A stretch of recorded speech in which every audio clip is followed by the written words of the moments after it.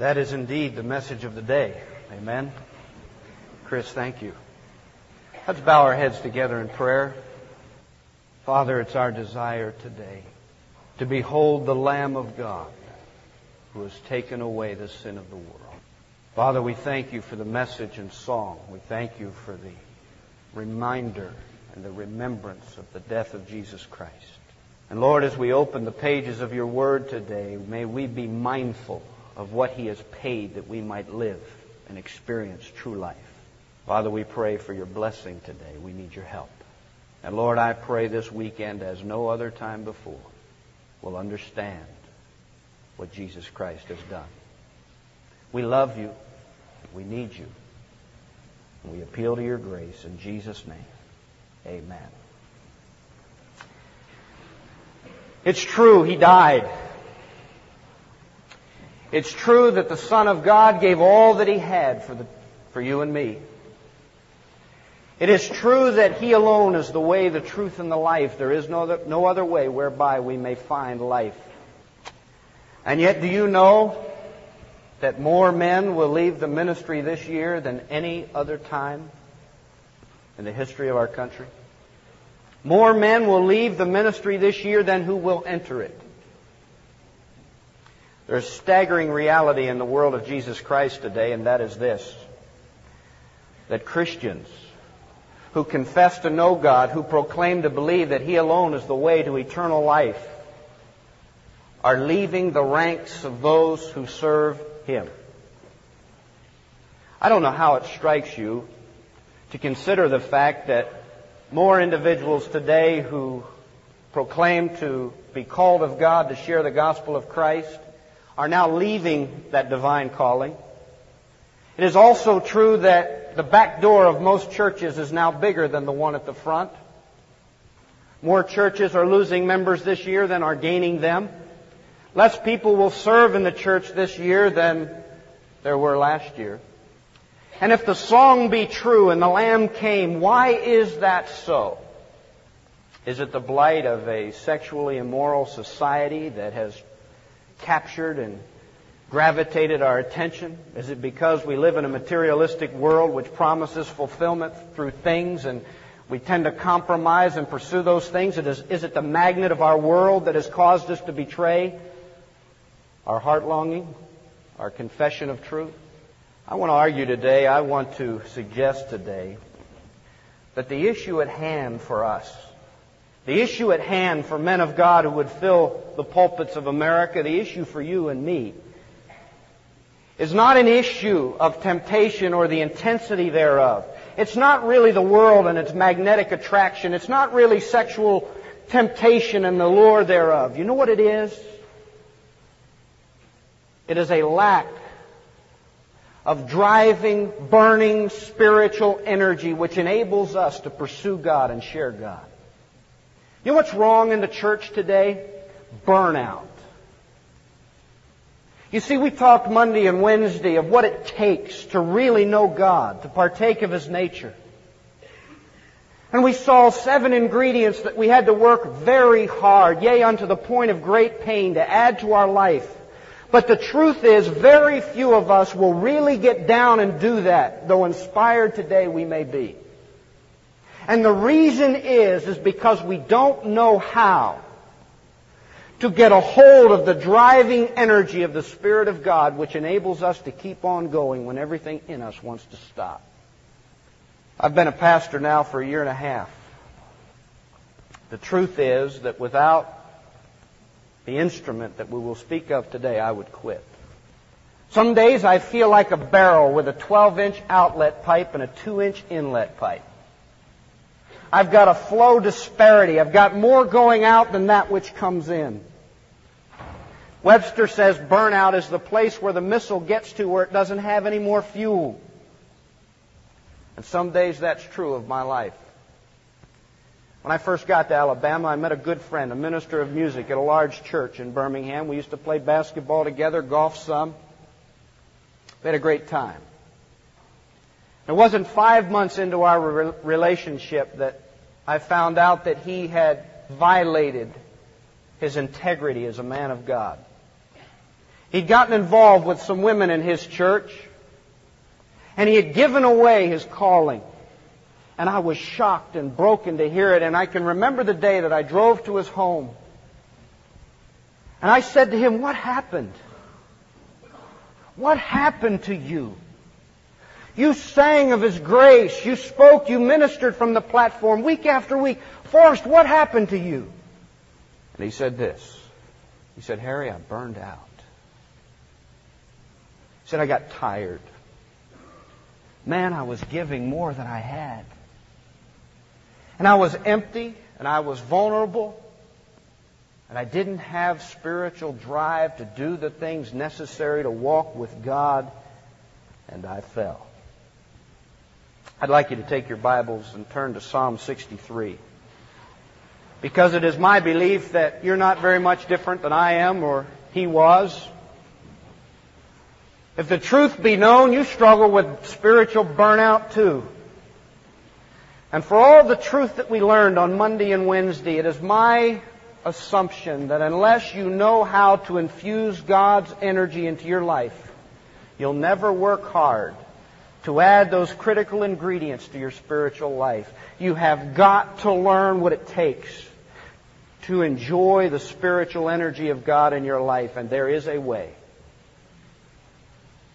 I want to talk this morning on spiritual vitality, the key to combating burnout, to tasting of the energy of the living God. Psalm 63 speaks of a man who is in some serious trouble. If there was ever a man who needed refreshing, it was David in Psalm 63. David is writing from the wilderness of Judah. David has been driven out of his palace by Absalom, his son. 2 Samuel 15 says Absalom used to stand at the gate, and when the men of the northern kingdom would come down to visit his father David, Absalom would talk to them of justice and their needs, and the Bible says he stole the hearts of Israel. And then went on to lead a conspiracy and unite those tribesmen of the northern kingdom to come down and to usurp his father's place of authority. And David, knowing the reality of the situation, fled to Judah. And we find him in the wilderness, in a dry and weary land, verse 1, where there is no water. But notice what else. Not only is he in a wilderness outside, but notice what he says in verse 1. "O God, thou art my God. I shall seek thee earnestly," or early. Why? Because my soul thirsts for thee. My flesh yearns for thee. Do you know what we know about David in Psalm 63? Not only is life bad on the outside, David said, "Inside, my soul is parched, it's thirsty, it's dry. God, I need something. I need you. I'm in the wilderness." Have you ever been in the wilderness spiritually? You didn't want to go to church. You didn't want to read the Bible. You don't want to share Christ. You don't want to live holy. You don't care. You don't have any energy. You don't have any drive. Have you ever felt that way? Not a lack of data, a lack of desire. Not a lack of knowledge, but a lack of drive. David felt that way, but notice verse 5. Something happened. David said, "My soul is satisfied as with marrow and fatness, and my mouth offers praises with joyful lips." David said, "My soul is satisfied with marrow and fatness." Now, marrow and fatness in the Hebrew terminology, it's a Hebrew idiom. It means as with the richest of food. David said, "My soul is satisfied as if I have eaten the best soul food in town." I mean, the steak and lobster tail of what it takes to nourish my innards, I've partaken of. Furthermore, verse 5 says, "And my mouth offers praises with joyful lips." I have a question for you. What happened to this guy? Verse 1, he's in the wilderness. Verse 1 says he's aching with a dry and thirsty soul. Now in verse 5, he says, "I have been satisfied as with the richest of food." David, what in the world happened to you? What is the cause for this radical transformation of life and soul? Look at verse 6. The how is revealed by the when. Look what David says. "When I remember thee on my bed, when I meditate on thee in the night watches." The clue to David's renewal is found in verse 6, and it was when he remembered God, when he meditated on Him. The most enriching spiritual discipline in my life is the discipline of meditation. Without that discipline in my spiritual experience, there is no question in my mind that I would not do what I do, because there's not enough in me to do it. I do not believe that you will do what you need to do without finding the means whereby you can gain what David gained, which is satisfaction of soul, richness of spirit, by means of the divine fountain of meditation. Turn with me to Psalm 1.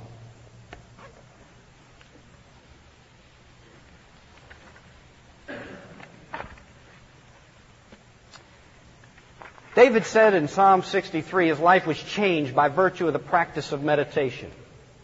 He said it's the key to spiritual vitality. I went from a thirsty man to a satisfied man. Psalm 1 talks of the righteous man and the practice that distinguishes him from the ungodly. Verse 2 says, his delight, his practice, is in the law of the Lord, and in His law he meditates day and night. Psalm 1 says that the consistent practice of meditation is the key which distinguishes and dominates the life of a righteous man. Psalm 1 says it determines his peers. Look at verse 1. How blessed is the man who does not walk in the counsel of the wicked, nor stand in the path of sinners, nor sit in the seat of scoffers. The ungodly man frequents those who would cause him to go astray, the scoffer, the sinner, the wicked ones. But the godly man, the righteous man, whose practice it is to meditate, does not find refreshing fellowship with the ungodly, but rather with the Word of God and the people of God. But notice verse 3, because this is where we want to focus this morning. Let's look at 4 characteristics or 4 products of the life of a man or a woman who meditates. Verse 3. He will be like a tree, firmly planted by streams of water, which yields its fruit in its season, and its leaf does not wither, and whatever he does, he prospers. What will happen to you if you meditate? What will happen to you if you dwell upon the Word of God and the things of God? Number 1, you'll be a stable person. Notice the Scripture says you will be like a tree. Not like a bird, not like a plane, not like a cloud, not like a star, but like a tree. Why? Because trees are stable. They don't move. The wicked are not so. Verse 4 says, the wicked are like chaff, which the wind drives away. The godly man who meditates is like a tree who's stable. He defies the wind. The ungodly are like the chaff, the waste of the grain. Do you remember how that worked? They would toss the grain in the air. The chaff would get blown away and the grain would fall in a pile. The Bible says the wicked are like the grain that's driven away. But the godly are like trees. As a matter of fact, like trees firmly planted. I told you Wednesday of the tornadoes that went through central Alabama that tore through our state. I've never seen or heard anything like that. It was about 3 in the morning and the winds began to blow and the skies looked like someone was shooting fireworks just constantly. One flash after another, and I couldn't even hear thunder because the wind was so loud. It sounded like a train and it was just roaring and it was growing by the minute. And I promise it was a scary, scary time. And you could hear trees go down with a great crash even as you heard that wind blow. And I remember going out to the house site where we're building. And there were 20-some trees down. And do you know that almost without exception, all the trees that went down were pine trees? Some of them big pine trees. I'm a pine tree lover. I like pines. They're beautiful trees. But you know what? They don't do well in a strong wind. Do you know why? They have surface roots. They're surface feeders. They don't have long, deep tap roots. And when the winds of life come, when the storms of life come, they go down. This wind was so strong it took a set of French doors in the back of the house and blew them right out. Didn't open them, blew them out of the frame. But do you know what? There were some other trees that stood right by the house, right by the pine trees. They were oak trees. They were hickory trees. They were trees with roots. You know what happens when we meditate? We put down some spiritual roots. Does it ever bother you the way people vacillate in their Christian experience? Does it bother you when you see Christians who say one thing, do another? Does it bother you when you look in the mirror and look at the Christian who most of all fails to do what they say they'll do? You know the key to stability is meditation according to verse 2. You will be like a tree. Furthermore, you'll be not only stable, but vital. Notice what else it says. You'll be like a tree planted by streams of water. Now, streams of water is just meant to imply that you'll always have constant nourishment. Trees planted by streams of water always have access to the nourishing life that they need. When I lived in California, I lived over near Saugus High School. And I had this big patch of backyard, about 15 by 25. And in that backyard, I had worked for Hal Kemper for 2 days. He's the gentleman that used to work so hard on these grounds here. And I worked for him for a couple of days, and he came over to my house and helped me dig up part of my backyard to put in a flower bed. And we worked really hard for 2 days, and he planted all kinds of petunias. And I was out by the nursery, and I saw some pansies, and I like pansies. You know, they had the purple with the black center, and they were gorgeous, and I liked them, so I took 5 of them home and planted them in the A1 position in my new little flower bed. Every morning I got up and I turned on the sprinkler and I watered all the grass and all of the flowers, giving special attention to the pansies. Do you know that after 2 weeks of the blazing Southern California sun, in spite of my efforts, those pansies were starting to wilt and wither? Do you know that I decided, well, maybe it wasn't enough, this morning watering system, so let's add the evening too. So I would water in the morning, I would come to school here, later in the evening I would water again. Do you know what? Didn't change much of anything at all. Flowers continued to wither, continued to die. As a matter of fact, 1 month after I planted my beautiful pansies, out of the 5 pansies, 4 were dead, burned dry. You say, Mr. Green Thumb, how do you explain this? Well, I want to say that there was one pansy still alive. He was gorgeous. Maybe it was a she. She was gorgeous. Do you know which one stayed alive? The one by the sprinkler head which leaked. You see, my sprinkler head, it didn't go all the way off, so it dribbled all day long. And that little pansy sucked up that nourishing life, and in spite of the blazing sun which reflected off of that wall in my backyard, he lived. You know why? Constant nourishment.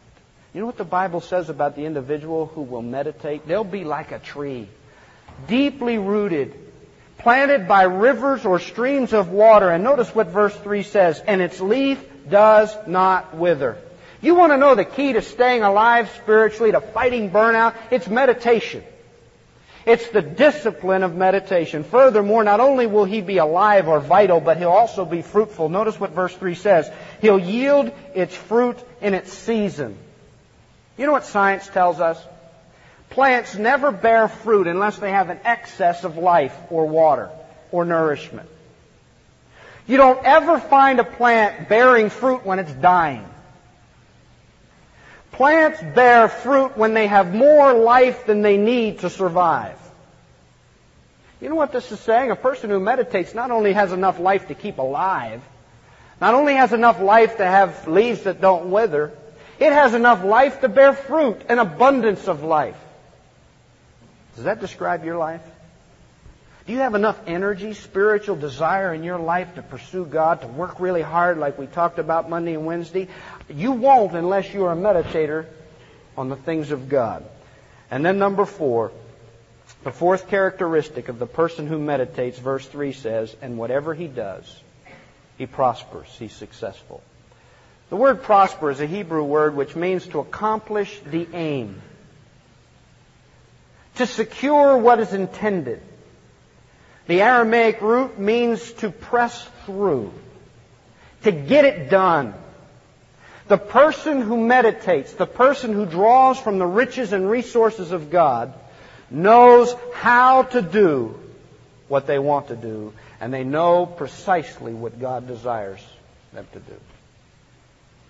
If you want to refuel, if you want to stay alive, if you want to be like a tree which constantly bears fruit and its leaf doesn't wither, if you want to have a successful spiritual experience, then you must begin to meditate. It is the key to spiritual vitality. You say, Harry, now what is meditation? I mean, we live in a world of yoga, New Age. What is meditation? Is it sitting in a funny position, clearing the mind to allow whatever to come in? What is biblical meditation? Biblical meditation, number one. Let's talk about what the Hebrew word meditate means. The Hebrew word meditate means to reflect or to ponder. It means to think about. It means to have extended thought.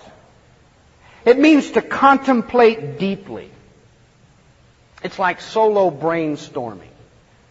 You know, you pick out the object and you focus your attention upon it. Furthermore, the other Hebrew concept means to utter or to speak. It is also translated meditate. I don't know about you, but that confuses me. I'm not altogether certain how uttering and speaking facilitates thinking. But have you ever played a game like chess or even checkers? And in your mind you talk to yourself and you say, now if I do this, then they'll do this. And you literally talk to yourself to facilitate your thought.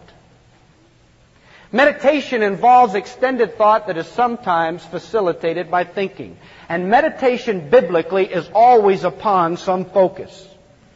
Unlike yoga and transcendental meditation where you clear the mind, biblical meditation involves the filling and the focusing of the mind. You put things of God on your mind. You say, what things? Well, the Bible says in Psalm 63:6 that David meditated on God in the night watches. Fundamental to staying true and vital in your Christian experience is a focus on the person of God. His attributes, His glory, His person is refreshing, David says. My mind anticipated the night watches that I might meditate on Thee, O God.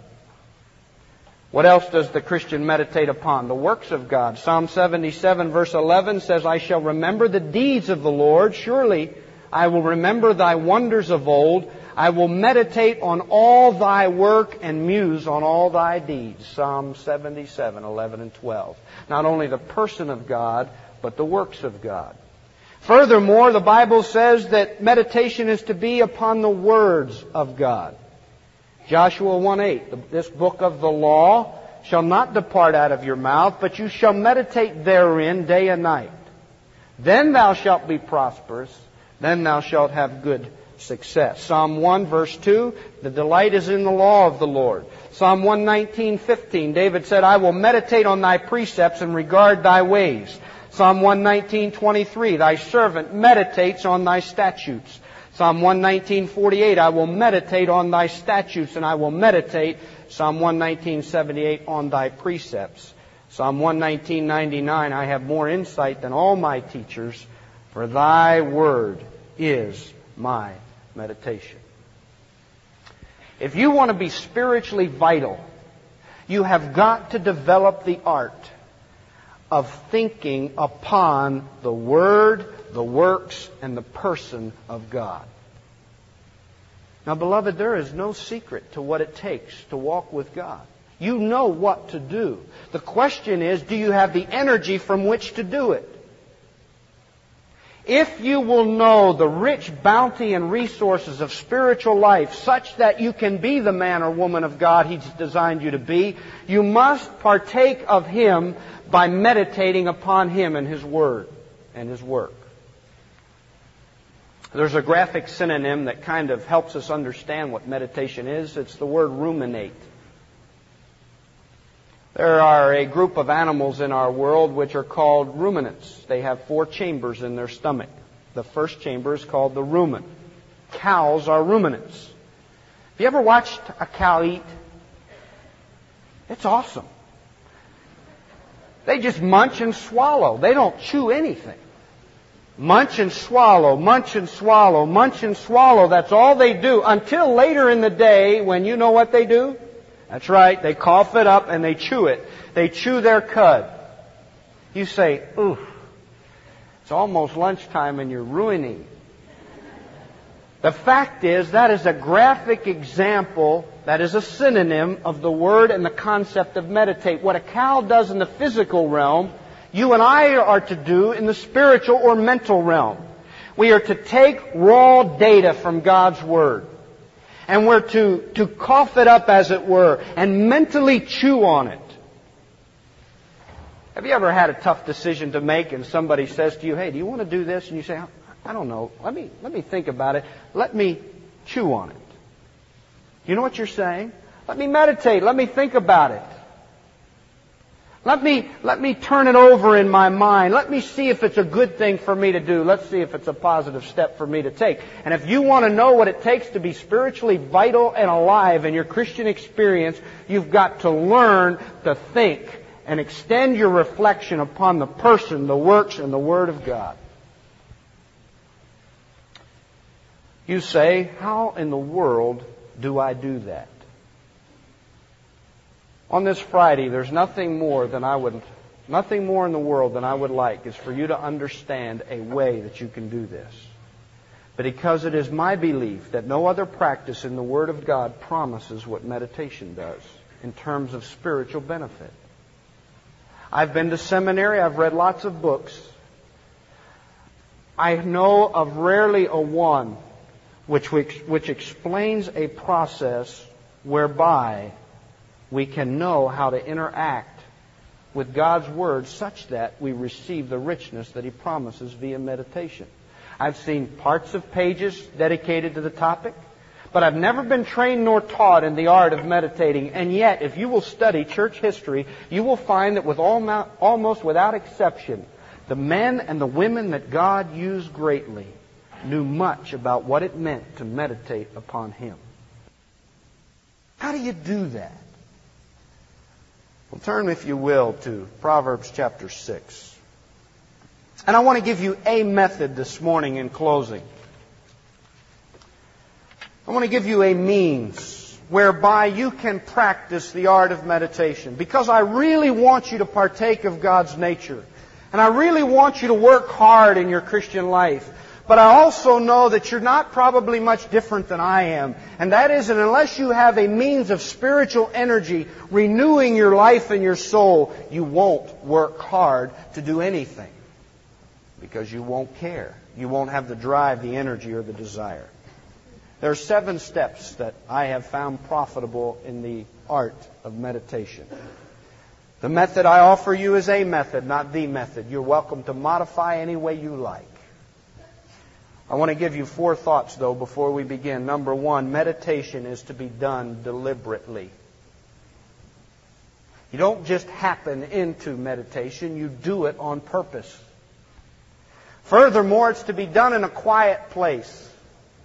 You know, educators tell us that the best time your mind works is when the environment is quiet. They say even music is detrimental to the thinking process. Now, when I study, I like music on. But most folks are not so. And as a matter of fact, scientists say it is not so. You will think better if the environment is quiet. Number 1, it needs to be deliberate. Number 2, it needs to be in a quiet place. Number 3, it is hard. Meditation is thinking. That's hard. Most of us don't think real well or real often. Most of us find that a lot of work. That's why we don't like to study. That's why we don't read as much as we watch TV. TV requires no work. Thinking does. Reading does. Meditation is hard. It requires effort and work. Number 4, meditation is to be developed into a habit. And it takes 21 days, they tell us, to develop a habit. So 4 random thoughts before we begin. Let it be deliberate. Let it be in a quiet place. Let it be as a consequence of hard work. And let it be consistent enough where it becomes a habit in your life. What do you need to do? Number 1, step 1. 7 stepping stones to spiritual vitality. Number 1, I call it preparation. Preparation. It is to prepare your mind for meditation by dwelling upon the Word of God before you go to sleep. David said, my mind and my soul anticipates the night watches that I can meditate on Thee. David said in Psalm 16:7, he said, my mind instructs me in the night. And then in our passage, Proverbs chapter 6, we find this statement. Beginning in verse 20. My son, observe the commandment of your father, and do not forsake the teaching of your mother. Bind them continually on your heart, tie them around your neck. Now watch verse 22. When you will walk about, they will guide you. When you sleep, they will watch over you. And when you awake, they will talk to you. What are the commandments of the father and mother? They are simply the law of God. Deuteronomy 6 says that the fathers and mothers were to constantly teach their children about the law of God. Proverbs 6:20 says that the son is to observe the commandment of the father, the law of God, to not forsake the teaching of the mother. Have them continually in front of you, such that, now look at verse 22, what happens when you walk, they guide you. When you sleep, they watch over you, or they keep you, or they protect you. And then verse 22 says, and when you awake, they will talk to you. Herbert Benson, a professor at Harvard's medical school, says this: the last conscious thought that you have on your mind when you fall asleep will be handed to your subconscious, and it's upon that your mind will dwell all night long. The last conscious thought stays with you. That's why it's good to study before you go to bed if you have a big test the next day, because your mind will begin to work on that material even though you sleep. You say, dude, that's awesome. That's true. That's why when you watch a scary movie, you dream things you would never dream. You're running from this abhorrent creature of the deep. You're scared. You sometimes wake up more tired than when you went to sleep. Why? Because your mind is working on a problem, working on an issue. Because you handed to your subconscious something that was not helpful, but hurtful. Jim Downing, a member of the Navigators, has written a book on meditation, and he says this: Dawson Trotman, the founder of Navigators, used to have this practice. Before he would go to sleep, he would say goodnight to his wife, kiss her goodnight, and then open God's Word and read through it until he found a verse of Scripture that appealed to his heart and his soul. He said, I believe that God is sovereign. I believe that He knows what tomorrow holds. I therefore petition Him that He might show me truth from His Word, which will energize me to live His will the next day. And as I peruse through the pages of Scripture, I will look for a verse that He has touched and calls my attention to, and I dwell upon that until my eyes close in sleep. For it is then when I awaken that I have nurtured upon Him. I want to encourage you to develop a practice before you go to bed. Be careful what you put on your mind. Take God's Word and reflect upon it. Put it away such that when you awake, the words of God will talk to you. You know, it's been my practice when I have fulfilled this responsibility to get out of bed in the morning, go to the shower, and literally have that verse first on my mind. And sometimes even have truths or principles derived from those thoughts that I did not even know I had understood. I want to encourage you to begin your meditation before you sleep. David said, Psalm 16:7, my mind instructs me in the night. Step 2. Step 2 involves the concept of memorization. Do you believe with me that all the words of God's Bible are inspired? Every single one? If that's true, then are they all not important? Then we ought to take as step 2 the storing word perfect of our meditation we've begun the night before. Memorize it. Get up in the morning, and what I do is I put it on a 3x5 card. I'll write it out, set it on the mirror by the sink, get in the shower, reflect on that verse, and come out, and there it is. And if I don't know it word perfect, by the time I leave for work, I do. The desire is to store it. Why? So that I can cough it up during the day and reflect upon it. Because the Bible teaches that day and night His delight is in the law of the Lord, and it's all day long that the reflection upon God's Word is to occur. You remember the pansy? It wasn't because it was watered twice a day, but because it had that nourishment all day. Memorize it. Step 3. Step 3 is called implication. Implication. All the words of God's Word are not only inspired, but they have meaning and definition. Step 3 is to take and cite the key words, circle them in the verse you're meditating upon, and then define them. And then ask yourself this: if this word means this, then what's the implication? What else is true? Psalm 25:15 says that my eyes are continuously on the Lord, for He will pluck my feet out of the net. What does the word net mean? It means a trap. It means a snare. It's something that hunters put out for prey. What's the implication? If I should happen to step into a trap, a snare, something which someone else has laid, not a work of my own doing, but something someone else has done, what will God do? He'll watch me jump my way out? He'll watch me tear my way out? That's not what the verse says. It says when you come into a problem, a net, God will pluck you out, snatch you out. David said, my eyes are continuously on the Lord, for He will pluck me out of the net. You know what that means? Implication. That I don't have to worry in my life about stepping into the snares of another. I don't have to be paranoid about the way the others may treat me. When I step into a situation not of my own making, what does God say? If my eyes are continuously on Him, He will pluck me out. You understand how implication works? You define the terms and then you ask yourself a question. If this word means this, then what else is true? Step 4. Step 4 is personalization. The Bible is written for you. It's written for me. I generally get mail on a daily basis which says, to the staff of Shades Mountain Independent Church. Do you know how many of those I have? None. You see, the to whom it may concern stuff doesn't exactly ring my bell. Oh, I record the information, but do I keep those? No, they're not written personally to me. Can you imagine getting a letter from the girl or the guy that you love and they say, to whom it may concern?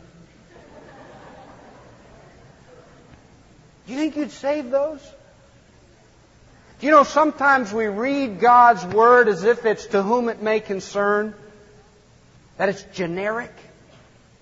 It's not generic. It's written to you. And one of the most helpful things you can do in the meditating upon God's Word is to put your name in the verse. Harry's eyes are continuously on the Lord. And if they are, He will pluck Harry out of the net. At lunchtime, I like to pray my meditation verse. And rather than, Father, thank you for this food, may it be a nourishment to my body, amen, I have chosen to reflect with God upon the truth that He is teaching me that day. Father, thank you for the fact that if I will keep my eyes on you, though trouble may come, you will pluck me out of it. And for this I have confidence, and for this I am thankful. This food is a reflection of your grace and provision. I trust you to do what you've promised me to do. You would do this morning. In Jesus' name, amen. Can you imagine how much richness will be added to your life if you will begin to embrace the truth of God's Word as if He wrote it for you? To whom it may concern does not apply to the facts of God and the Word of God. He has written it for you. Step 5 is imagination or visualization. And that is simply this. Jerry Lucas, the author of a book called The Memory Book, he was the former center for the New York Knicks.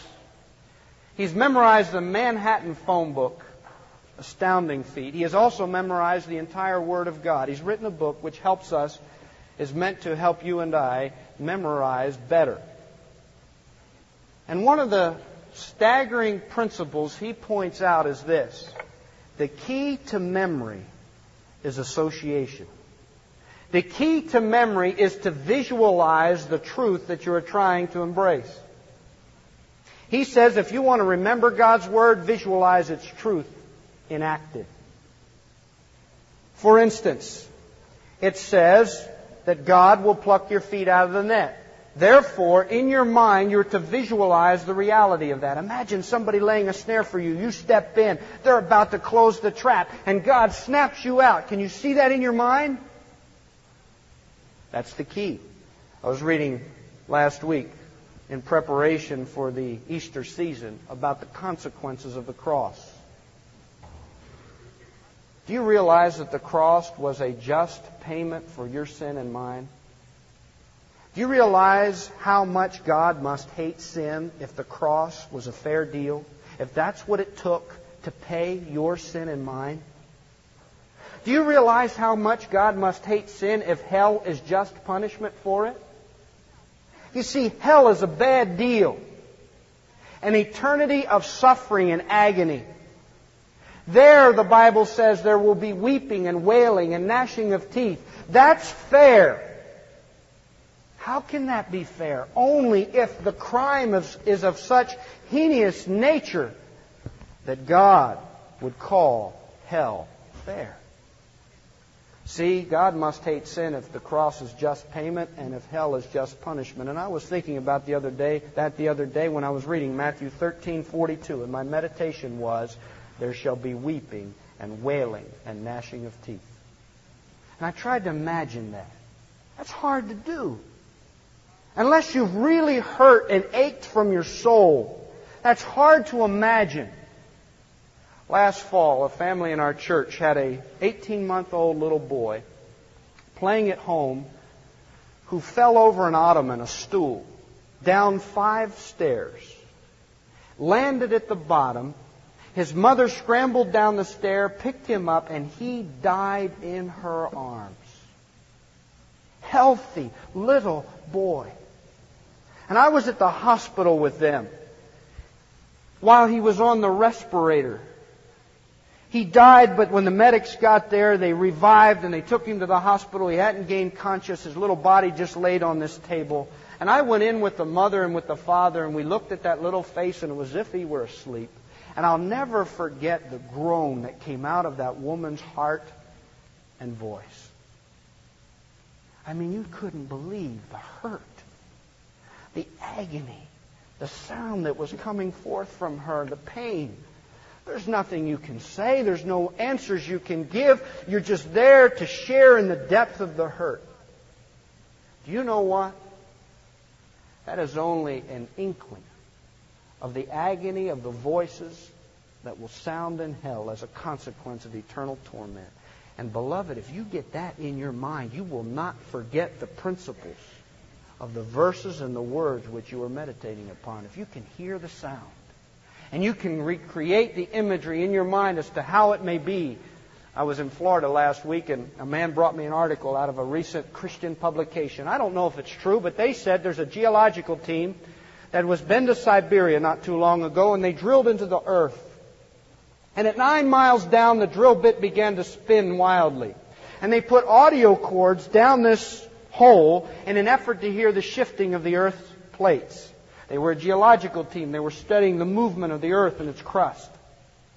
And when they dropped the cords down, the audio cords, as the article said, they heard some weird things and they tuned their instruments and they began to hear some things which scared them out of their mind. And the article records this. They heard the sound of voices screaming in great agony. They closed the hole and they have never returned. Now, I don't know whether hell is really in the center of the earth. Some theologians think so. I also don't know that spirits condemned to hell can talk or speak or sound. I know someday they will be fitted for that purpose. I don't really know today how it works, but I know this. Hell is a reality in which there will be weeping and wailing and gnashing of teeth. And when I hear that mother's cry and I carry that into the vivid reality of what hell may be, then my mind embraces truth that I do not forget. That was my meditation on Friday of last week. On Saturday, I got to do step 6, which is application. See, Joshua 1:8 says, "This book of the law shall not depart out of your mouth, but you shall meditate therein day and night." Why? That you may observe to do all that is written therein. You know what meditation is not? It is not meant to wow your buddies and pals with theological insight. It is not to increase or grow you in knowledge. You know what it's meant to do? Modify your behavior. I got on an airplane Saturday morning last week heading to Southern California to be with you, and I looked forward to this all month long. I was excited about coming back home in some ways. And as I got on the plane, it was like 7 in the morning. I'd been up at 4:30. I'd packed. I'd been up late the night before, and I got on, and my buddy who works at American Airlines had me in first class. And this arrogant, noisy, belligerent person sat next to me. And I thought, oh, no, Lord, I don't want to ride with him. I mean, I'm on the plane. It was a direct flight, although we landed in Dallas and we stayed on the same plane. Nothing changed. He was going there to Burbank with me. And he was obnoxious. He was obnoxious to everybody. But I had meditated on Friday about the wailing and the weeping and gnashing of teeth. And you know what the application from that was? And this is what you need to ask yourself. If this verse is true, then what must I do? If it's true that there is a hell, and if it's true that people go there, if it's true that there's great agony there, then what is demanded of me? I've got to share with this guy something about eternity, right? I can't ride all the way to Burbank and believe what I say I believe and not say anything to him, even though he's belligerent and arrogant and uncomfortable to be with. Well, it took me about 45 minutes to decide how I was going to enter into this conversation, and you won't believe it. But as it turned out, he liked a whole lot of the things I liked. He collected antique cars. He travels frequently to the South, so he knew a lot of the things that I knew about. He liked to travel in places that I had already been or I was going. And we got quite a conversation. And do you know what? That man had never in all of his life heard the gospel of Jesus Christ. Never, not one time. You know where he lives? Canyon country. That's true. Do you know what? If I really believe what I was meditating on, I've got to share the gospel with him, and so do you. Because there are people out there that don't know anything about God or Jesus Christ or the cross or what Easter's all about. That's how I said, what's Easter mean to you? What are you going to do on Easter? Well, I'm planning to fly out to another meeting at a tire and rubber company in Memphis. I said, on Easter? He said, so what? What is Easter anyway? He lives in Canyon country. He's been here 18 years.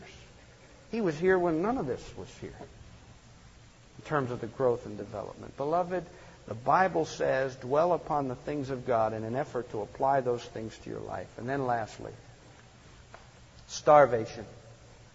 That's right. You know, there's 100,000 distractions in our life that will keep us from focusing on the things of God. TV, radio, relationships, magazines, books, athletic events, activity. You want to dwell upon the things of God, you're going to have to starve a little bit in some of those areas. You're going to have to shut some things off. I took all the tapes out of my car, my cassette tapes. You say, why in the world would you do that? Because it's too easy for me to slide a tape in on the way to work. Because what I need to do is think about God. And maybe there's some things you've got to change in your world and life, and maybe you have to cancel a subscription, or maybe you have to change some behavior. But the Bible teaches that if you'll meditate and you dwell on the things of God, you will be enriched and you will grow. If you want spiritual energy, you practice those 7 things. It will not only change your life, it will infuse you with energy and life and dynamic that you've never known. The water of God is sweet. It's pure. It's enough. But you have to know how to get it. And meditation is the biblical vehicle God has provided whereby you and I can gain the grace and the energy necessary to do what we're supposed to do. Isaiah 55 says this, Ho, everyone who thirsteth, come ye to the waters and drink.